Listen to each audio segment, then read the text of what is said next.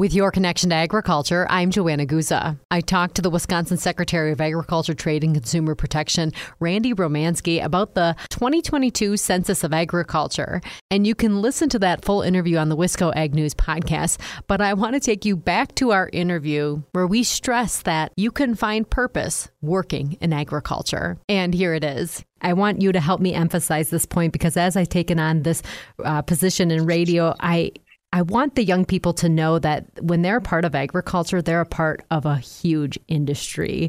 You know, I think about the millennials, the Gen Zers that want to be making a difference.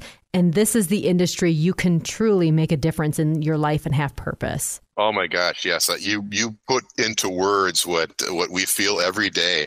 It's, think about the opportunities to feed your neighbors and feed the world. And that's it's a great opportunity. It's also a big responsibility. And again, there are so many ways, so many different access points. I mentioned the 1 in 9 people working in jobs related to agriculture and food. I'm going to broaden that out and say agriculture is a $104.8 billion industry in Wisconsin. It's huge, and we are going to continue to be one of the places in the United States that does help feed our neighbors and the world. So career opportunities are plentiful. Some of the reports that are coming out about the census data with farmers aging and things of that nature.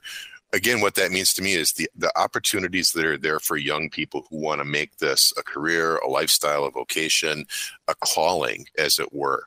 The opportunities are so many. So I'm glad you pointed that out, Joanna. And thank you, Secretary Romanski, for joining me on the Wisco Ag News podcast and for the Morning Farm Reports.